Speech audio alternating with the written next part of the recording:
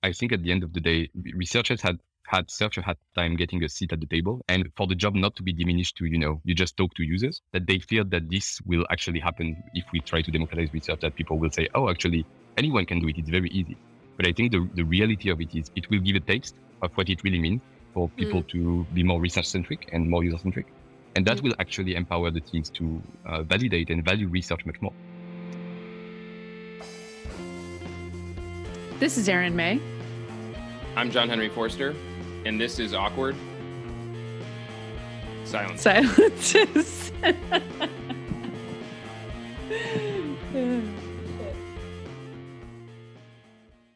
Hello, everybody, and welcome back to Awkward Silences. Today we have Jonathan Widawski. He is the founder and CEO of Maze, a tool probably many of you have used. We're so excited to have you here today, Jonathan, to talk about how to scale and democratize research within an organization. Hot topic, big topic, good one to dig into early in this fine new year we see ourselves in. So, Joe, thanks for joining us. Yeah, thanks for having me. Very excited to have this chat with both of you as well. I think it's been top of mind for everyone, and we've seen a lot of talk and chat around what it means to democratize. There's advocates and non-advocates, so I'm excited to dig in. Excellent. JH is here too? Yeah, hot topic. And I think just personally, like we've had a lot of fun playing around the Maze tool. So it's always cool to talk to people behind the tools that we are playing around with on our side. So kind of a cool combo for me. All right, so let's dig in. Let's zoom out first because democratization, it does not happen in a vacuum. So what is the context in which we're seeing these trends happen? What is kind of the current state of research? And, what's driving this trend of democratization within research within organizations? Yeah, I think what we saw is that the reality of how orgs have evolved is that the research and the research department hasn't really scaled the same way that today the design and the development departments have evolved. So we see that the ratio remains pretty imbalanced, where you have ratios of roughly one researcher for 5 designers and then 5 to 50 for designers to meet 2 developers. And so what that ultimately translates into is that the capacity for teams to build is 50x the capacity for teams to learn, because at the end of the day, your capacity to learn is limited to what your researchers can do, right? And so we talk to a lot of people. We talk to people at Google and different companies. And what we see is that they have this kind of massive backlog that researchers have to handle. And so it leads to them having to either cut out decision, meaning the teams are led on their own to make those decisions, or they have to overwork to get those decisions actually done. So the democratization, I think, comes from that. It comes at first from the investment that product teams are making in building and scaling research departments. So the question becomes, how do we solve more and more decisions that need to be made daily when the research department is not scaling at the same pace that the building, let's say, department is scaling? I think that's where the democratization comes from. Well, and why aren't research teams scaling, right? So let's not take that at face value. One solution here would just be to scale research teams. Is that not happening, or should that be happening? Why? Yeah, I think it should be happening. I think it will be happening in the future. I mean, we've seen the same thing for design. And I think that the very interesting parallel, in my opinion, is we saw how design have exploded in the past 5 years, right? It used to be, I come from a design background on my end. I used to be called just designer, right? And then you see the sophistication that start to evolve, right? We go from designer to UX and UI designer, and to more sophistication in even the nomenclature of the roles. And tools also empower for this conversation to happen. So in the past, when teams were using software that were just meant for designers, like a sketch of this world, that were not collaborative, design was limited to the design department. What Figma really achieved is creating conversations inside the whole organization around design. And then that led to an expansion of design inside organization and expansion of the design roles inside organization. Because all of a sudden, design was no longer a designer conversation. It was an everyone conversation. And so I think we can see the same playbook happening for research, where research right now is very limited to the research department, almost a black box within the organization. How do we make sure that research conversation is something that happens everywhere in the org? Okay, so it sounds like maybe 2 things are true here, right? So research organizations do need to scale to support the kind of building teams, as you suggested. But we're using kind of this democratization thing as somewhat of a stopgap maybe in between, but there's also value in it. And we think some of that's going to persist. Is that kind of like your general view of the world at the moment? Exactly. That's a good summary. I think that at the end of the day, research department will need to scale. For it to happen, we need to build a case around research becoming a conversation for everyone. And I think that if we look at the past 10 years, so that happened in design, but more closely to research, that also happened, for example, in data and data analysis, right? You Mm-hmm, look at mm-hmm. the state of data analysis 10 years ago, and you had small, limited data analysts within an organization. That was a small BI department. And then tools like Amplitude, Mixpanel, they came in and they made the data conversation something that happened everywhere, right? Because all of a sudden, data was self-serve for everyone. Everyone could have a chat around the data. And that led to growing the BI teams inside the organization because the value was seen and perceived by the management teams, by everyone within the org. But also that made the conversation around data much more natural within the organization. So we see that for data, we saw that for design. I think the next logical step is for it to happen in research. Yeah, we talk about that a lot internally, this kind of parallel of, analytics or quantitative insights and qualitative insights, and going from it being the black box to centralized. I don't have any idea how I'm going to find what this user did. I need to ask this other team to I can find now. And obviously, what you're seeing going along with that is like data literacy, right? In the past, it's Exactly. like, well, yeah, you can access the data, but you don't know what it means. It's kind of can be a dangerous tool, right? And so you're starting to see more data literacy crop up, and hopefully, qualitative insights and research will go the same way. Why is this happening, right? Like, so you talked a little bit about there's many more engineers, there's a huge capacity to build, but why are we seeing research become so central in organizations?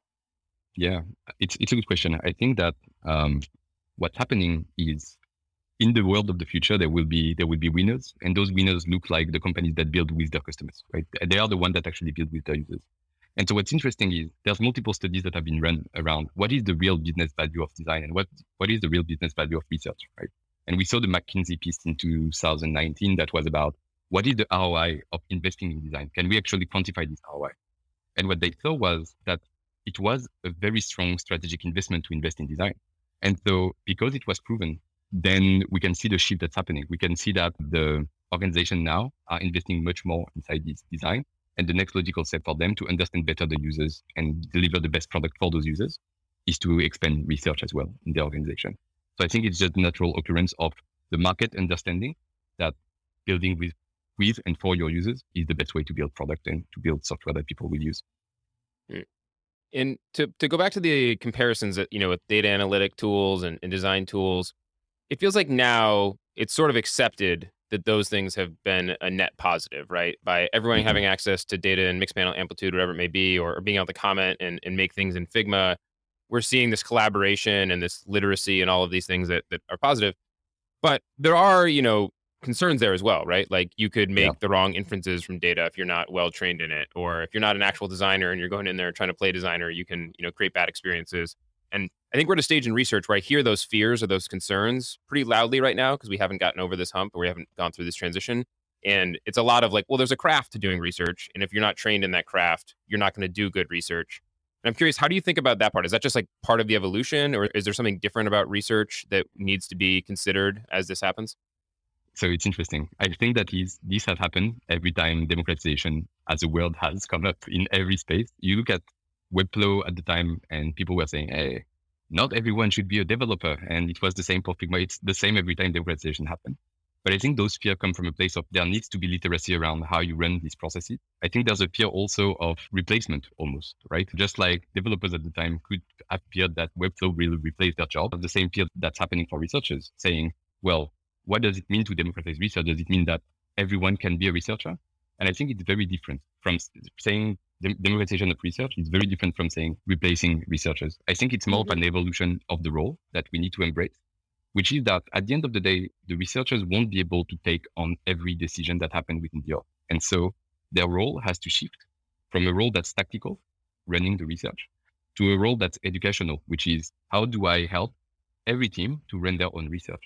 And we work very closely with Bezod Serjani, who was the head of research at Slack and Facebook. Mhm. And that was his role there, right? His role was entirely how do I teach teams? How do I help them and provide the right resources for them to be able to create great tests and create great research and analyze the data that comes out of this. So I think it's just the natural evolution of the role is that just like BI teams help teams understand the data for themselves. The researcher role will have to evolve as well. So the fear is legitimate, but every time this has happened, it has been proven to be avoid fear, because at the end of the day, it actually empowers researchers to expand within the organization. It actually makes research more visible within the organization. Yeah, you can fear the technology, but it's not, going away. I'm Yes. glad you brought up Webflow. We're big Webflow fans here at User Interviews, and I think like I can use Webflow. I think JH and I built our blog in a day, maybe two, 4 years Okay, ago. yeah. And it wasn't Wow. like the most beautiful blog in the entire world, but it functioned and it wasn't terrible and got us through a year before we got, a real designer to help us out. But that's sort of the point, is that we can use Webflow, we can create value with it, but someone who knows what they're doing can use it a lot better. And I think people get so amped up about tools and afraid of tools that it's going to take their job or diminish the craft in some way, that this Exactly. like this tool dares to make it easier for me to do my job, like Exactly. that's so scary. And you also mentioned Figma, and I think what that does is it makes it easier for designers to design, like good designers who can actually design, right? But then it makes it easier for everyone else to be part of it too. And that's what we're really talking about, right? Is not saying now everyone's a designer, but now everyone's part of the design conversation. Exactly. And Dylan Field said it all the time, right? He always says Figma didn't make everyone a designer, but it made design happen everywhere within the org. And I think that's the beauty of it, right? That's really what they unlocked, is that design becomes central to the org. So what we're trying to achieve at Maze, and I'm sure what you're trying to achieve as well, is how do we make research more central to the organization as well at the end of the day? Yeah. No, I think what we're describing here is like it's a cool kind of like counterintuitive trend, right? Where by giving this stuff away to some degree or making it more inclusive and accepting some of the risk and trade-offs that come with that, you actually make your organization more research fluent and more bought into research. And then in this kind of unexpected way, your role as a researcher is much more valued, right? So it's like, it doesn't maybe seem like the obvious path to get there, but you're saying that we've seen that in other disciplines, and there's a good reason to believe that's going to be the trend that plays out here. Exactly. And I think that makes sense, right? Like the fear is legitimate, because I think at the end of the day, researchers had such a hard time getting a seat at the table, and for the job not to be diminished to, you just talk to users, that they fear that this will actually happen if we try to democratize research, that people will say, oh, actually anyone can do it. It's very easy. But I think the reality of it is it will give a taste of what it really means for people to be more research centric and more user centric. And that will actually empower the teams to validate and value research much more. All right, a quick awkward interruption here. It's fun to talk about user research, but what's really fun is doing user research, and we want to help you with that. We want to help you so much that we have created a special place. It's called userinterviews.com/awkward for you to get your first 3 participants free. We all know we should be talking to users more, so we went ahead and removed as many barriers as possible. It's going to be easy. It's going to be quick. You're going to love it. So get over there and check it out. And then when you're done with that, go on over to your favorite podcasting app and leave us a review, please. I mean, with research, the proof's in the pudding, right? This is a popular topic too. Like, how are you making impact? How are you showing you're making impact? And whoever is using research to make good decisions will have that seat at the table, whether they're a full-time researcher or not. Whether they're doing the research or taking advantage of someone else's research, right? That's who's gonna, I think, own research in organizations. It's people doing and using research to make impactful decisions.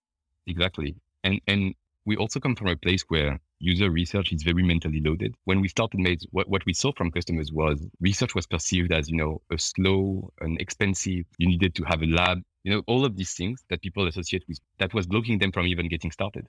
So by removing some of the barrier to entry for people to actually get started with research, get a taste of research, meaning giving them the tool to just empower people in the product team to be able to run those. It creates this value that in the future, people will hire more researchers. It will help them basically understand more of the value of research. For companies that wouldn't have done that if they didn't have access to tools and software that would unlock the value early on. Yeah. To come at this from maybe a little bit of a different angle, because I do think we're using kind of analytics and design as some adjacent disciplines, pull lessons out of. But those things do feel a little different than research in some ways, right? So I'm thinking about like analytics. I'm not an analyst. I go and I spend a few hours, creating a report or pulling something out. It's pretty easy for somebody who's more trained in that field to come and look at my work, maybe spend, 10, 15 minutes going through it and kind of see if it passes the smell test, right? Like, oh, you did this well, or oh, you messed up Hmm. the causation, right? Or whatever. Similar with design of I'm going to go try to play designer and make a prototype or whatever. And a true designer could come look at that pretty quickly after I've spent some hours on it and be like, hey, you missed some of these edge states or this prototype isn't set up correctly. But it doesn't take them the same amount of time to review. Whereas research, it feels a little bit more nebulous. Like I go out and I just talk to people and I don't know what I'm doing. And I'm like, I'm doing research. It feels a little harder for the researcher to come in and assess whether or not I did a good job with it, right? Like they almost need to like watch that whole conversation back and like, was I leading? Did I go in the wrong direction? Like, how do researchers do that part? Because the craft of research feels a little bit like more nebulous than maybe how explicit the skill of like design or analytics is. I don't know if that makes sense, but do you see what I No, get it at? does. It does. I like the angle. I think that's where the educational part comes in, both providing the resources for people to ask the right questions and reviewing the script before actually going in and running these interviews.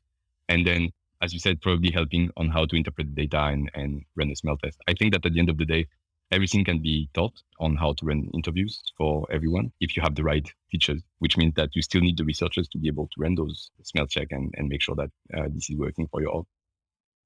Okay, yeah. So maybe a good way to think about it is in some of those other disciplines, you can do the review at the end. Like let people go off and do what they want, and then someone can come in and check it. In research, it might be the opposite, where it's really important to have that alignment and review up front before people go off and run and try to do their own thing. Is that maybe a good way to like It, think of it? yeah, it's an excellent way. And I know, for example, again, to take the wizard example at Facebook and Slack, what they did was they created this massive database of questions and how to ask questions. And so they had this almost, let's call it the research system on how to ask questions, how to not lead questions. And that helped a lot, right? Because all of a sudden, anyone that really wanted to get involved into any form of research had the resources to actually go out and which was really empowering for the teams as well. Cool. And is this the type of thing you're doing at Maze? Like I know we in the warm up we talked a little bit about like some of the testing frameworks you use in the team and stuff. Like have you found good ways to handle this approach within your own team? Yeah, so multiple things. So at Made as a product, I think what's interesting is that because we run unmoderated, there are moments of collaboration before tests go out live for researchers to actually review, right? And because there's less actual face-to-face conversation, there's also it's also less likely that the test will go wrong if someone comes in and have the capacity to review the test before it goes out. So that's what we do. We created collaboration at the moment of creation of test to Mm-hmm. allow for teams to review the test together before they actually send it out. Mm-hmm. And then the second thing that's interesting is that in our team, but also as a product, because anyone is empowered to run this research, we also have to educate. And so for us, that translates into multiple things. On one end, we create content on how to run this research and that people can read, but also we productize it, right? So that translates into creating templates for people to use so that even if you don't know really how to ask the right questions, we provide you with the templates for you to ask the right questions. And then in more sophisticated team, what we do is we allow you to create, right? So the researcher will come in, will create this database of questions that the teams can then use to run their own unmoderated tests and research at scale. So it sounds like you've created a lot of templates and resources for folks to use. How do you get people to actually use them or train them or find them when they need them? Because I always think about that with any kind of internal, education or enablement. Are people using it? How do you get them to use it? Yeah. So we have kickoff sessions so we have Mhm. internal researchers at Maze. We have kickoff sessions where the researcher will walk people through the content and then the templates themselves are embedded in the tools, right? So for us, it's very easy because at the end of the day, we see where they get started from a project that used or didn't use our template. But it's actually easier to get started from a template than not. So people have no incentive not to Yeah, do it, right? right. Right. And so when new people join, is this part of onboarding, right? Like, is everyone doing research or just certain departments? Specifically the product teams. So specifically the designers, the product managers, the product marketers, which are the ones that need to make product decisions. So yeah, those one it's part of the onboarding basically. So it's part of the Hmm. onboarding playbook that we Hmm. have that they review these documents. We actually ask for the team to read our whole blog as part of the onboarding as well, so that Hmm. they also have context on how this is empowering our users, how other people are using it, so that they get a clear picture of not Hmm. only how do we run it, but also how people have been running it using both our platform and other methods. So I know you have different folks, involved in research. You mentioned the product teams. You've got product management, design. You've got product marketing. I'm curious how it's evolved to what do these different teams do? Like who's doing research, who's receiving research? How are these different kind of functions involved with what democratization looks like at Maze now? Yeah, that's a good question. So the way we structure that maze is that we have different pods that will own different parts of the product, and they are all empowered to own their own research. So ultimately, the business risk of the feature is owned by the researcher. So they will be the one actually owning what is the risk for the business as we build this feature. Then it's passed on to the value risk for the PMs. And then finally for the designers. So generally the product managers, they take care of the value risk. So do people actually want this? Is there a problem that we're trying to solve? And then is the solution we're ideating on, is it the right solution for the problem we're trying to solve for? So they own both those risks. And in both cases, they will run interviews with users that we believe to be the right person to talk to. And they will also run unmoderated studies to validate hypotheses that they discovered through these qualitative studies that they're running. Then when it's passed on, when the value risk is assessed and validated, we can pass it on to the design team. And the design team will own the usability risk of the feature or the thing that we're building. And so they will be empowered to run their own unmoderated studies for testing their prototype, testing their design they're trying to build. And then the product marketers, it's interesting because we see more and more of those product marketers, both using our platform, but also at Maze running those tests. Testing the copy, it's a big part of the usability, but people generally do it in 2 steps. So they test the copy, they test the value proposition, they test the feature's name, which is what we're doing at Maze as well for every feature that we build. So that's how we kind of cut out the different part of the research for us. Nice. You described sort of 3 levels there: business risk, value risk, usability risk, and kind of who's responsible for each. The last 2 I'm more familiar with. I'm curious, when you say business risk, what are like examples of the types of questions or the things you're trying to understand or mitigate at that stage? Yeah, so generally it's either a market for what we think is a problem, right? So we'll evaluate a problem that we want to solve at an organization level. So we want, let's say, more collaboration, right? So we'll say, okay, so how do we assess that the tools that we have today needs collaboration? And so the researcher, what they will do is they will go out, define different personas that we believe to be potential strong hypotheses for collaboration. And then we will reach out to them both qualitatively and then through Maze quantitatively to understand if the problem exists for them. So we'll try to stack rank the problem, basically, like how big of a problem this is for you today. How much would you invest in this problem today if we were to solve it? And that helps us understand if people actually, before we get to assessing if we can ideate a solution for it. It really changes the sort of tenor of the research if you have a researcher kind of on the hook for like, I'm going to put my stamp on, this is a good business decision to do this. I like everyone having some skin in the game in a business, right? Yeah. You talked a little bit about like using some of the templates you've created within your product and how much some of your process of democratization, your own research and collaborating on your research has informed how you've built Maze. Has that happened a lot along the way? Yeah. So we always see the limitation with what we do. Even collaboration, the hypothesis came from us collaborating on creating the test and the research. And we thought, how can we solve this for ourselves? Before that, that's how we basically created the hypothesis for it. And then quantitative and qualitative studies validated these. And that's how we came to actually build collaboration. And that's been the case for a lot of the things that we've been doing, which is it starts from a problem that we stumble upon while building. And then we try to validate that this problem actually happens for other teams and other scale and other industries using the product. Educated a lot on how the product evolved. And I'm sure it's been the same at user interview, right? Yeah, I was gonna say, do you find that as like a strength or a weakness? You're not sure? Because I feel like we catch ourselves often on my team saying things like, of course we're not our user, but we sort of are. But like, we use our product a lot and we are doing research. And so we have our own hypotheses based on our own usage of the product. And sometimes I think that's like a great strength to us because it's like we identify some little rough edges that we feel strongly about and we'll just clean up. And then other times it's like, we got to not just run away with our own ideas here. We need to go back and go and be more methodical. So I'm curious how that plays out for you all. Yeah. So we have a great customer experience team at Maze. And so their role is to actually get all of these ideas and feedback and try to map them to customer requests, to frustration from our customers that are listed in our NPS, so that at the end of the day, we can have hunches on what we need to build. And then they can actually benchmark against existing data and say, okay, so what you're saying, actually, no one really cares about it because no one has really complained about this thing. The thing is that sometimes for some of these features, people won't voice the problem, right? They won't actually say, this is a problem for me. So you actually have to go actively research for those problems to happen. So it's balancing that, right? It's balancing what you discover and then actually trying to validate it, where the customer experience team can be kind of a barrier saying, okay, this is not a real problem. You're just making it up for yourself, or getting access to those insights. And that's going to educate the hypothesis we're going to solve against. Yeah, good to have some counterbalances. Yeah, exactly. The check and balance of the customer experience team. Yeah, yeah. It's similar. It's like when you run an experiment and a test. It's like we want to optimize for this outcome or metric, but we need to make sure we don't hurt these other things and Exactly. incidentally, et cetera. Yeah. Exactly. I'm just laughing because not that we do this, but we're in the recruiting business, so it's like, oh, we can go find some users with that problem. No problem. Somebody's got that problem. We'll go find Yeah, that's it. also But, true. yeah, Yeah, but we don't true. do that, of course. Joe, you switched. You said you were a designer, and now you're leading a research company. What made you kind of expand or get excited about UX research? What are you excited about in the future? Yeah, I think that what's extremely exciting is that, as we said a bit early on, research is exploding, right? What we're seeing right now is just research is becoming something that every company is talking about.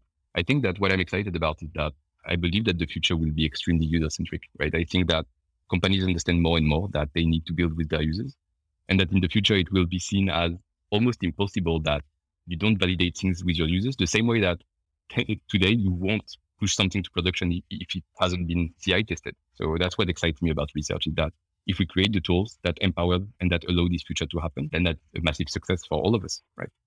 Yeah. Yeah, totally. It feels like even just a couple of years from now, like 2-3 years in the future, the way that some of this stuff's gonna be incorporated and like streamlined within teams, it's just hard to imagine, right? Like I think we probably don't know all those ways yet. And as we start to see them, it's gonna be really exciting to see what teams are able to come up with and how they incorporate this stuff. Exactly. And just like we said, I mean, I was a web designer 15 years ago, and now we had all these fancy titles.